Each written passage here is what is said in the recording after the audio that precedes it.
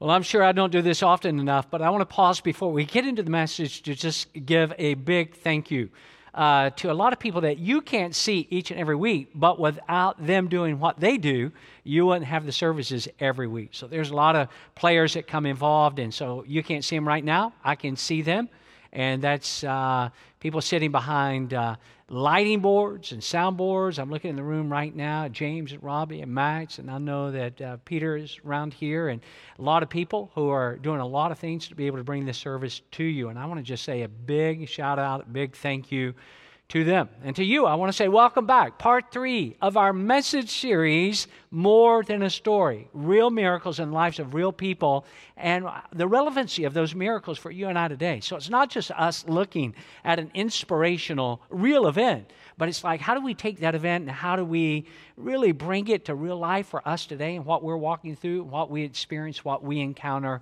in our lives. If you've not been a part of the 2 previous messages, you can watch that on demand and bring you fully up to speed. But you don't have to go back and do that before you watch today, because this miracle in Luke chapter 5 is going to stand on its own. And it's an amazing miracle, and it actually involves a fishing story. Now, how many of you like fishing stories? I do.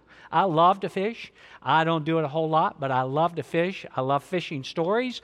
And you probably, especially if you're a guy, you love fishing stories, and you probably have one of your own.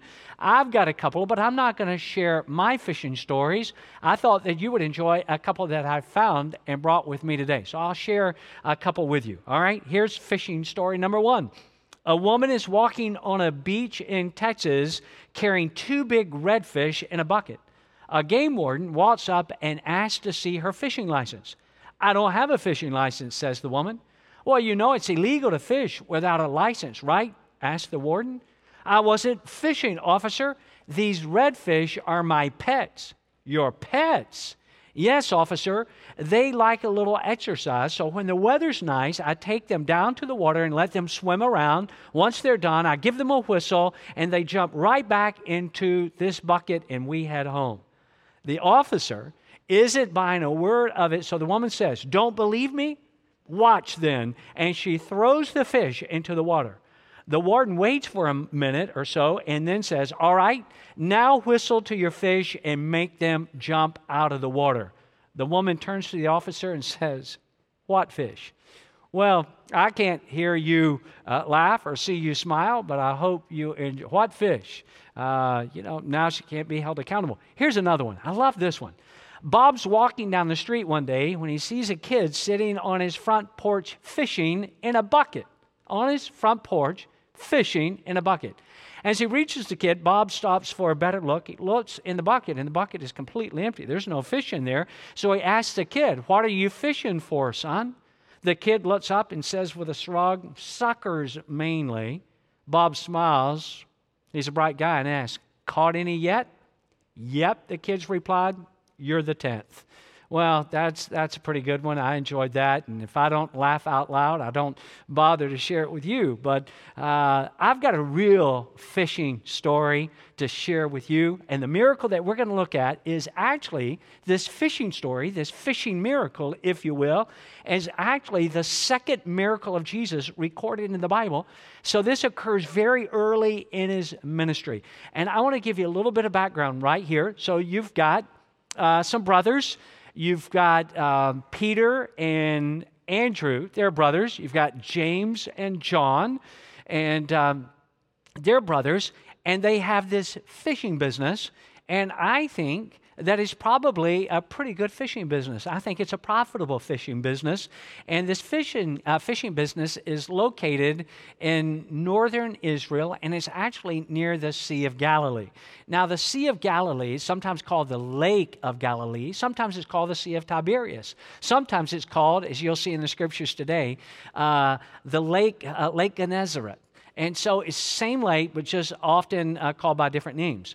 And so 4 of the 12 disciples, you're going to see this play out in the next couple of moments, 4 of Jesus' 12 disciples actually are fishermen. Now, Jesus is not yet, at this point in Luke chapter 5, which we're about to go, Jesus has not yet called any of his disciples. In fact, I don't think Jesus knew these guys very well at this point. Well, he knows them because he's the Son of God. He's omniscient. But otherwise, they've not really hung out. And they know of Jesus because Jesus is growing. And as I mentioned to you recently, by this point in popularity, and people are following him in large crowds. And he's not got into a lot of his miracles yet, but he's begun his public teaching ministry. So in this event, again, giving you some background, it's these guys have fished all night long.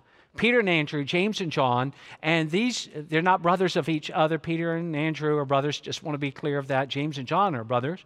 And so they've been fishing together all night long, and it's been totally unsuccessful. They have caught absolutely nothing. They fished all night, and their nets are completely empty.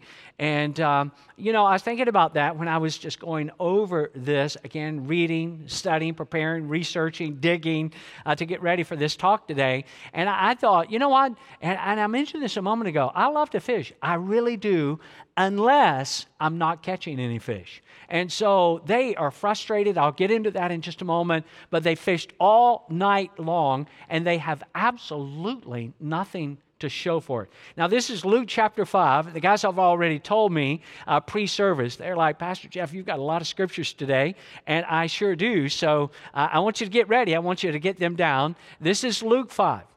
One day, as Jesus was standing by the lake of Gennesaret, and we know that could be the Sea of Galilee, the Lake of Galilee, Sea of Tiberias, the people were crowding around him and listening to the word of God. Jesus is actually teaching and about to teach. He saw at the water's edge 2 boats, all right, remember who's fishing? Left there by the fishermen. And I've already told you who they were, who were washing their nets after this unsuccessful night of fishing. He got into one of the boats, the one belonging to Simon, the Apostle Peter, and asked him to put out a little from the shore. And he does that. Then he sat down and he taught the people from the boat. Now, this is interesting what is going on here. And before we proceed on, I want you to understand, I want you to resonate with a couple of things that are happening here. I want to pause and mention that, first of all, this is one of those occasions, large crowds are following him. They've come down to the water's edge, and there's a lot of people. And there's not the sophistication of things like we have even right here, right now. There's not loudspeakers, and there's not sound equipment, and there's none of that. I mean, it is archaic in terms of a technical sense. So Jesus actually has to speak to all these people. And so what he's going to do is he's going to use the amplification of water, because voices and sounds carry better across, and I don't understand the science and dynamics of all of that, but it's a reality. So he's going to take advantage of that and use the water to amplify his voice. So that's going on in the story. Secondly, Jesus is about to call his first disciples. And again, he's not called any. He's just starting his public ministry, and he's about to call his very first disciples, 4 of them, and he is actually going to use a miracle that these guys can relate to, because he's going to use a miracle that involves fish. I mentioned to you that they have fished all night long. They're tired. They're exhausted. They are absolutely frustrated. They have nothing to show for it. They're cleaning their nets. They're going to go home and rest. A big night of unsuccessful fishing. Now, back to Luke 5. This is verses 4 and 5. I want you to see this right here. When he had finished speaking, so the teaching is over. So he's taught the people from the boat, used the water to amplify his voice. He said to Simon, to Peter, put out into deep water. In other words, we're here on the shore, but let's move out into the deeper water. And when we do, let down the nets for a catch. Simon answered, you've got to appreciate this. I do. I know you do. Master, look at his language. We've worked hard. How long? You see it with me. All night. And haven't caught anything, but because you say so, I will let down the nets. Now, we're going to have to come back in a few moments and talk about this, but I want your imagination to just run wild for a moment, and I want to ask you this question. Keep it in mind. These guys are tired, they're exhausted, they're frustrated, they're ready to go home. Once they clean their nets, get everything put away, they're going to go home and rest. And now all of a sudden, Jesus concludes his teaching. The people are probably dispersing. And so he looks at Simon, he looks at who will become the Apostle Peter, and he says, hey, let's move out into the deeper water. And when we do, why don't we let down the nets? Because we're going to have a great catch. And I can't help but wonder, what must be going through the mind of Simon Peter? What do you think he's thinking? He's probably thinking, well, listen, the fish, we've already discovered this. Andrew and James, John and I, and the people assisting us, we've already discovered last night that the fish are not where the fish are supposed to be. And if it's now daylight and the water's warmer, they've probably gone deeper. And if we were unsuccessful last night, this is going to be absolutely miserable. Is that what he's thinking? Quite possibly. Do you think maybe he's thinking, well, Jesus, I appreciate you and I admire you. I respect you. But, at the end of the day, you're a carpenter. I'm a fisherman. You know wood. I know fish. Really, we've caught nothing the night before. Why would you even ask us to fish once again?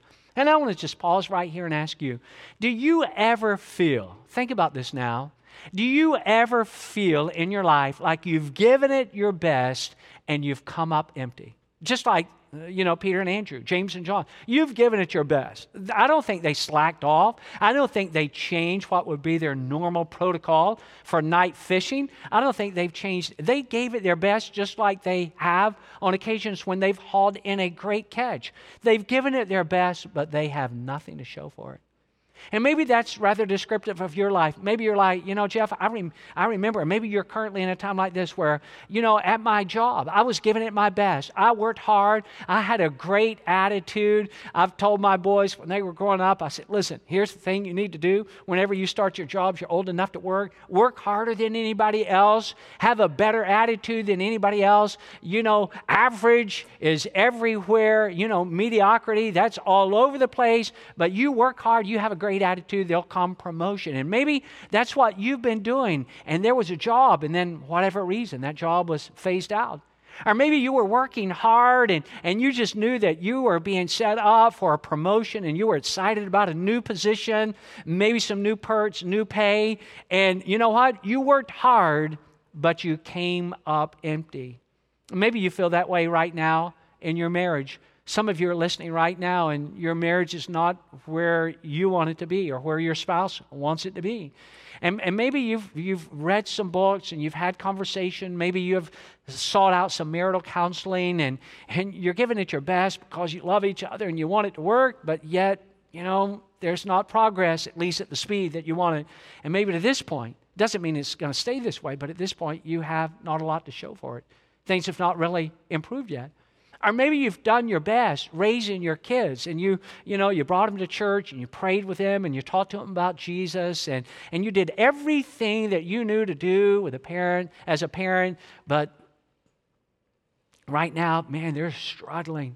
And they're like gone off on a rail somewhere. Maybe they're like prodigals and you're like, you know what? We invested so much time and energy into them.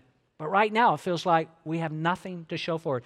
Or maybe that's true in your grades. You're like, you know what? I've been studying really hard. I've tried to be a good student. And, my grades are not where I want them to be. That test score, that last test score I took, that exam that I needed to take to be able to move further in my career. I studied hard. I worked hard. But I don't have anything to show for it. Maybe you know what it's like to give it your best and to come up empty. Here's another thought that I want you to consider, and that is everybody is fishing for something. And today, I don't know what you're fishing for. Maybe you're fishing for significance. Maybe your life doesn't seem as though it has purpose and meaning. And you're like, what am I going to do with my life? It just seems like I'm spinning my wheels. It's just like I have, air that I'm breathing in and out of my lungs, but my life has no direction, no purpose, and I need significance in my life.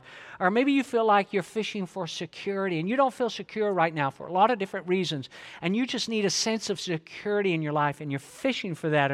Or maybe you're fishing for approval because maybe you didn't have the kind of infusion of love and support that you really needed and wanted when you were growing up, and you're still finding today that you're fishing for approval, or maybe you're fishing for a relationship because you feel empty and lonely, and it seems though that you keep coming up empty, and maybe you feel a lot like today that Peter and Andrew and James and John felt in those moments. You gave it your best, you're exhausted, you're frustrated, and you have nothing to show for it. Well, let's check out the next few verses. I'm going to take you back to Luke chapter 5, and it says this. We'll pick up here again. When he had finished speaking, he said to Simon, put out into deep water and let down the nets for a catch.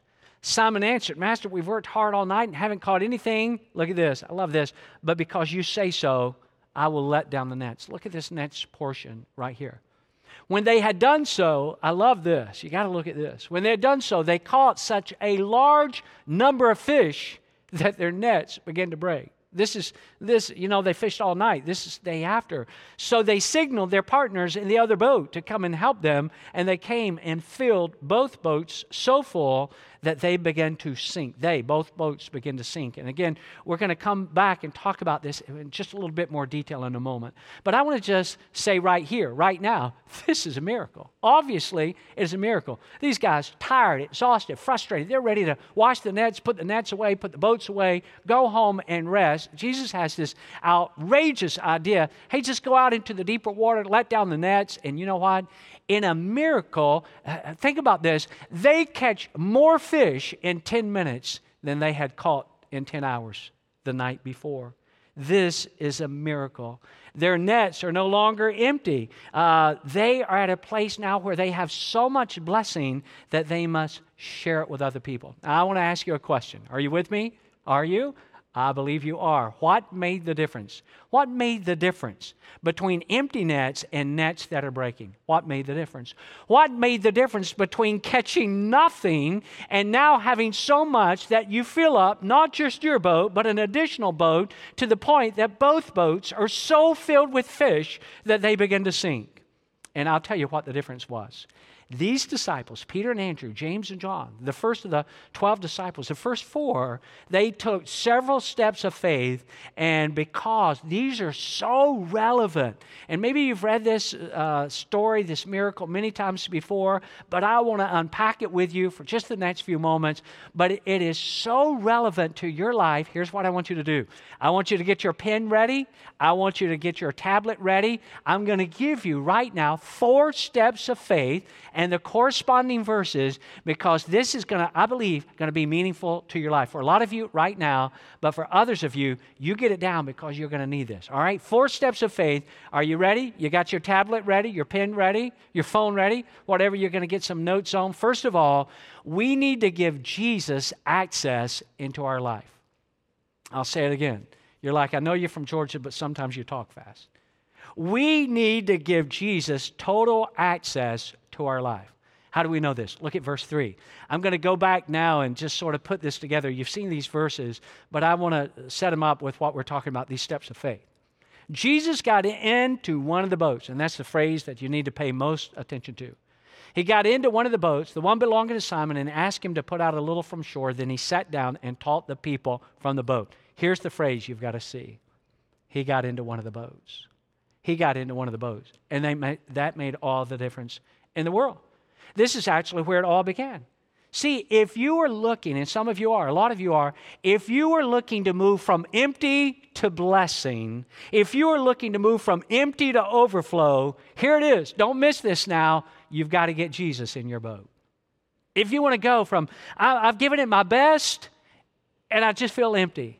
I've been fishing and I have nothing to show for it. The difference between emptiness and blessing, emptiness and overflow, here it is, friends. You've got to get Jesus in your boat. Now, there's so many things around this miracle that are still the same. It's the same fishermen that are involved. It's the same boats. It's the same length. It's the same experience these fishermen bring to the task. It is this very same nets that they had used the night before. What made the difference? The difference was Jesus got into the boat.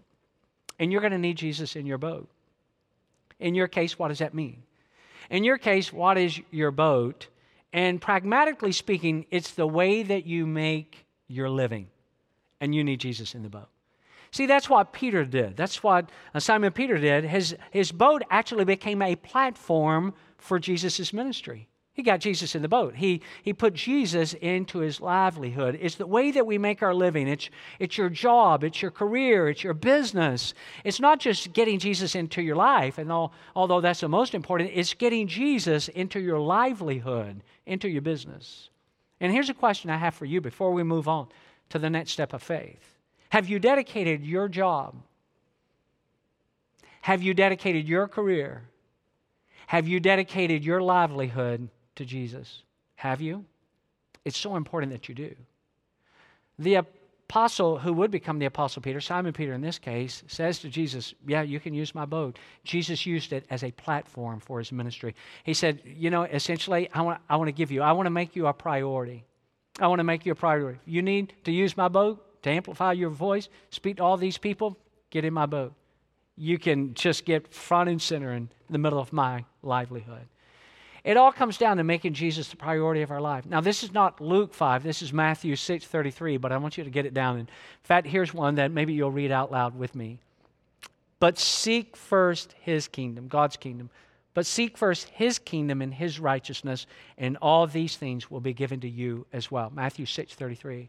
Can I just say it plainly? And I don't have a lot of time before we need to keep this thing moving, but I do want to say plainly, whatever you need Jesus to bless in your life, give him the first portion of it. If you want Jesus to bless your job, invite Jesus into your job.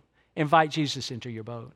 If you want Jesus to bless your day, give him the first part of your day. And you're like, I'm not a morning person. I'm especially not a morning person until I have my coffee. Even Jesus doesn't want to be around me until I have my coffee. But if you want Jesus to bless your day, bring Jesus into the first part of your day. Listen, if you want Jesus to bless your week, give him the first day of your week.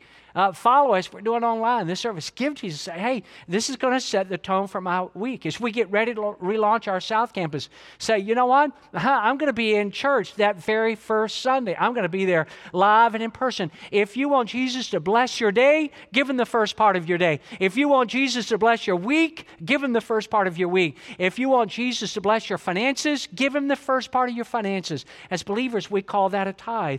Give to Jesus if you want Jesus blessed, whatever it is, time or your day, your week, your money, whatever it is, give Jesus the first part of it and Jesus will bless the rest. So first of all, this step of faith that they took, they gave Jesus total access into their life. Secondly, are you ready for this one? Be sure you get it down.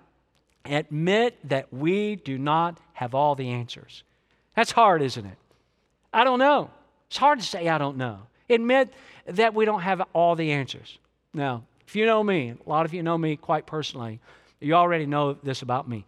I do not like hanging out with know-it-alls. I just don't. I just don't. I don't like doing that. It's almost as fun to me as sharing a tent with 10,000 mosquitoes. That's what it feels like to me. Because I know you don't, I don't, nobody knows it all. And can you imagine how humbling this must have been for the Apostle Peter to just say, you know what? It's hard for me to admit because we're like professional fishermen and we don't have all the answers. Look at these two verses right here. This is verses 4 and 5. When he had finished speaking, Jesus' teaching is now over. People have dispersed. He said to Simon, put out into deep water and let down the nets for a catch. Simon answered, Master, and you saw this a moment ago, but look at this phrase here. We've worked hard all night and haven't caught anything. But because you say so, I'll let down the nets. We don't know. We're fishing in the same lake. We're using the same boats, same time of evening. We're using the same nets. We've done everything, but we don't know. We've worked hard all night. We've given our best. We haven't caught a thing. Have you ever felt this way? As I mentioned a moment ago, you've given it your best and your best was not good enough, and you've just at a place where you're just like, I did what I thought. I did what I knew to do. I did what I thought was best. But I don't understand what's going on. I don't know. The fish, in this case, should, be located where we think they ought to be located, but they're not. And can you imagine, as a successful professional fisherman, what it must have felt like to say to Jesus, I don't have a clue. I want to just quickly mention under this second step of faith, and I'll mention it quickly so you're going to have to get it down quickly, 3 obstacles to taking steps of faith, because that's what we're talking about today, obviously out of Luke 5. 4 steps of faith the disciples made, and it made all the difference in the world. But here's 3 obstacles, and under this second step of faith is a good place to mention this. 3 obstacles to taking a step of faith, and the first one would be our pride. Our pride keeps us oftentimes from taking a step of faith. We're like, have you ever said or thought, maybe you didn't say it out loud because you didn't want anybody to hear it, but have you ever said or thought something like this? I don't need any help. I don't want any help. I can do this all by myself. I can do this. And pride becomes a hindrance to you and I taking steps of faith. Here's another thing. Another thing that will keep us from taking steps of faith is not just pride, but fear. Fear says something like this: I'm afraid that it won't work.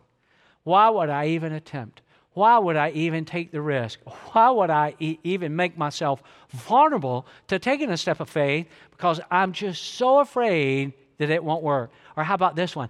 I'm afraid as to what people will think of me if it doesn't work. And that will become an impediment. It will become a hindrance to you and I taking a step of faith will. Pride will, fear will. Here's another one, stubbornness. Stubbornness. I'm going to do it my way. I know it all. I've got all the answers.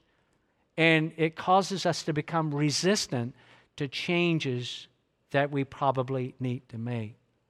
But either we're proud, or we're fearful, or we're stubborn. And so we walk to a certain point, but we don't take that step of faith for one of those 3 reasons. All right, let's move on. Here's the third step of faith. I want you to be sure you get this because this is really, really important. I need to obey Jesus. I'll put it this way. If you're writing notes, put it this way. I need to always obey Jesus, ... always, ! Just in case you didn't get it, I need to always obey Jesus, ... Always. I need to always obey Jesus. But do you ever feel this way? I really want to obey Jesus, but in order for me to obey Jesus in this one, it's not going to be easy. And sometimes obedience is not easy. Obedience is not always the easiest path. It's not always the path that is, looks to be the most appealing. Have you ever felt that way? I want to obey, but I can't because it's not easy. How about this one? I want to obey, but I can't because it doesn't seem logical. It doesn't make sense. In order for me to take this kind of bold step of faith, I'm going to have to just set, which, if you're analytical and logical, it's not easy to do, but I'm going to have to set that aside to follow Jesus in this step of faith. How about this one? I want to obey, but it's not convenient for me because, let's just be real, it's not what I really want to do. I'd rather do it my way, and so it would be easier for me to not obey than to obey Jesus because it's not convenient. Don't you value the reaction of Simon Peter to Jesus' remarks? He said, Lord, we've worked hard all night. We fished all night. We have all these empty nets to show for it. There's not a fish anywhere around. But then he says these words, and you saw them a moment ago, but because you say so. Because you say so. Before we move on to the final one, can I ask you, what is Jesus asking you to do and you're not yet obeying him? What is Jesus asking you to do and you're not yet obeying him? Maybe he's asking you to forgive somebody. You're like, okay, that's one of the ones that's not easy because I can forgive this person, person A, person B, person C, but I can't forgive them. It's not easy to forgive them. But you need to forgive them. Well, it's not easy. Or maybe Jesus is asking you to share your faith and you're like, you know what? Not me. I'm not like a mature Christian. I don't know a lot about the Bible. I've not even been a follower of Jesus all that long. Not me. I don't have the confidence to share my faith. Share your story. Share your story. What were you like before you came to Jesus? How did you have, a relationship? How did you come? What kind of, experience did you have when you prayed, invited Christ? What has your life been since? It's really not as difficult as we make it, and we get really anxious about it. And maybe Jesus is asking you to share your faith. Maybe he's asking you, you're a follower, and he's asked you to start tithing, but you've given him all the reasons why you're not going to tithe. And you're not so bold as to say it, but you're thinking, this is mine. Why would I give back to God something that is mine? And I totally discount the fact that he's the one that gave it to you in the first place. Maybe he's asking you to take a risk. Maybe he's asking you to commit to some spiritual practices that maybe to this point in your life you've neglected or you've never stuck with. Why? Because he wants you to grow and he wants you to obey, not just for obedience sake, but so that you will grow. Maybe he's asking you to love somebody anyway. Well, they're not very loving to me. I'm not going to love them. They're not very loving to me. But it may be, it's not convenient. It's probably not easy. It's probably not the thing you want to do first. But sometimes we have to love anyway. Let me just say it this way. Disobedience may disappoint Jesus, but the person that it really hurts is us. Let me say that again. Disobedience may disappoint Jesus, but the person it really hurts is us, because disobedience causes us to miss out on a blessing that God has for us. And that leads me to the fourth and final step of faith. And I want you to hang with me. You still with me? Are you? Here we go. Are you ready for this fourth step of faith? Jesus always makes things better. Jesus always makes things better. When Jesus tells you when or where or how or what, do you really think that your nets are going to come up empty? There's not a chance that that's going to happen. Jesus always makes things better. Here's a verse here. It's not Luke 5, but I want you to see it. Go to Thessalonians, if you will, guys. I want you to check out that verse. Here we go. The one who called you is completely dependable. Look at that. The one who called you is completely dependable. If he said it, say this with me. He'll do it. If he said it, say it a little louder. He will do it. Jesus will do it. Listen, let me just state it this way. If Jesus is able to even control nature, like you fish, remember what he said, go out into the deep, let down the nets for a great catch. If Jesus possesses the power to even control and order nature, where he says, hey, you fish into that net, don't you know, aren't you convinced that he's able to take care of you? If you're not convinced that he is able to take care of you, you should be, because he is. What do you need Jesus to do for you? Maybe you need him to give you a job.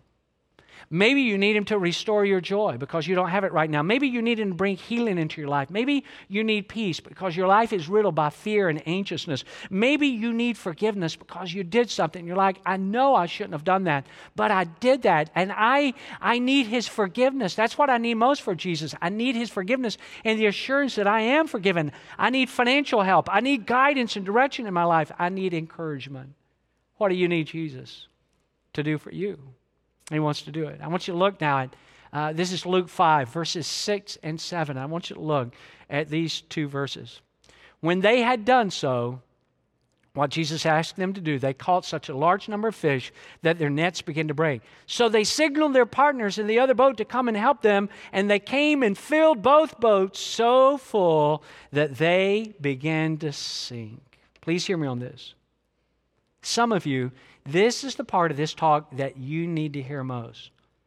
Jesus is not wanting to berate you or to blame you. What he actually wants to do is to bless you.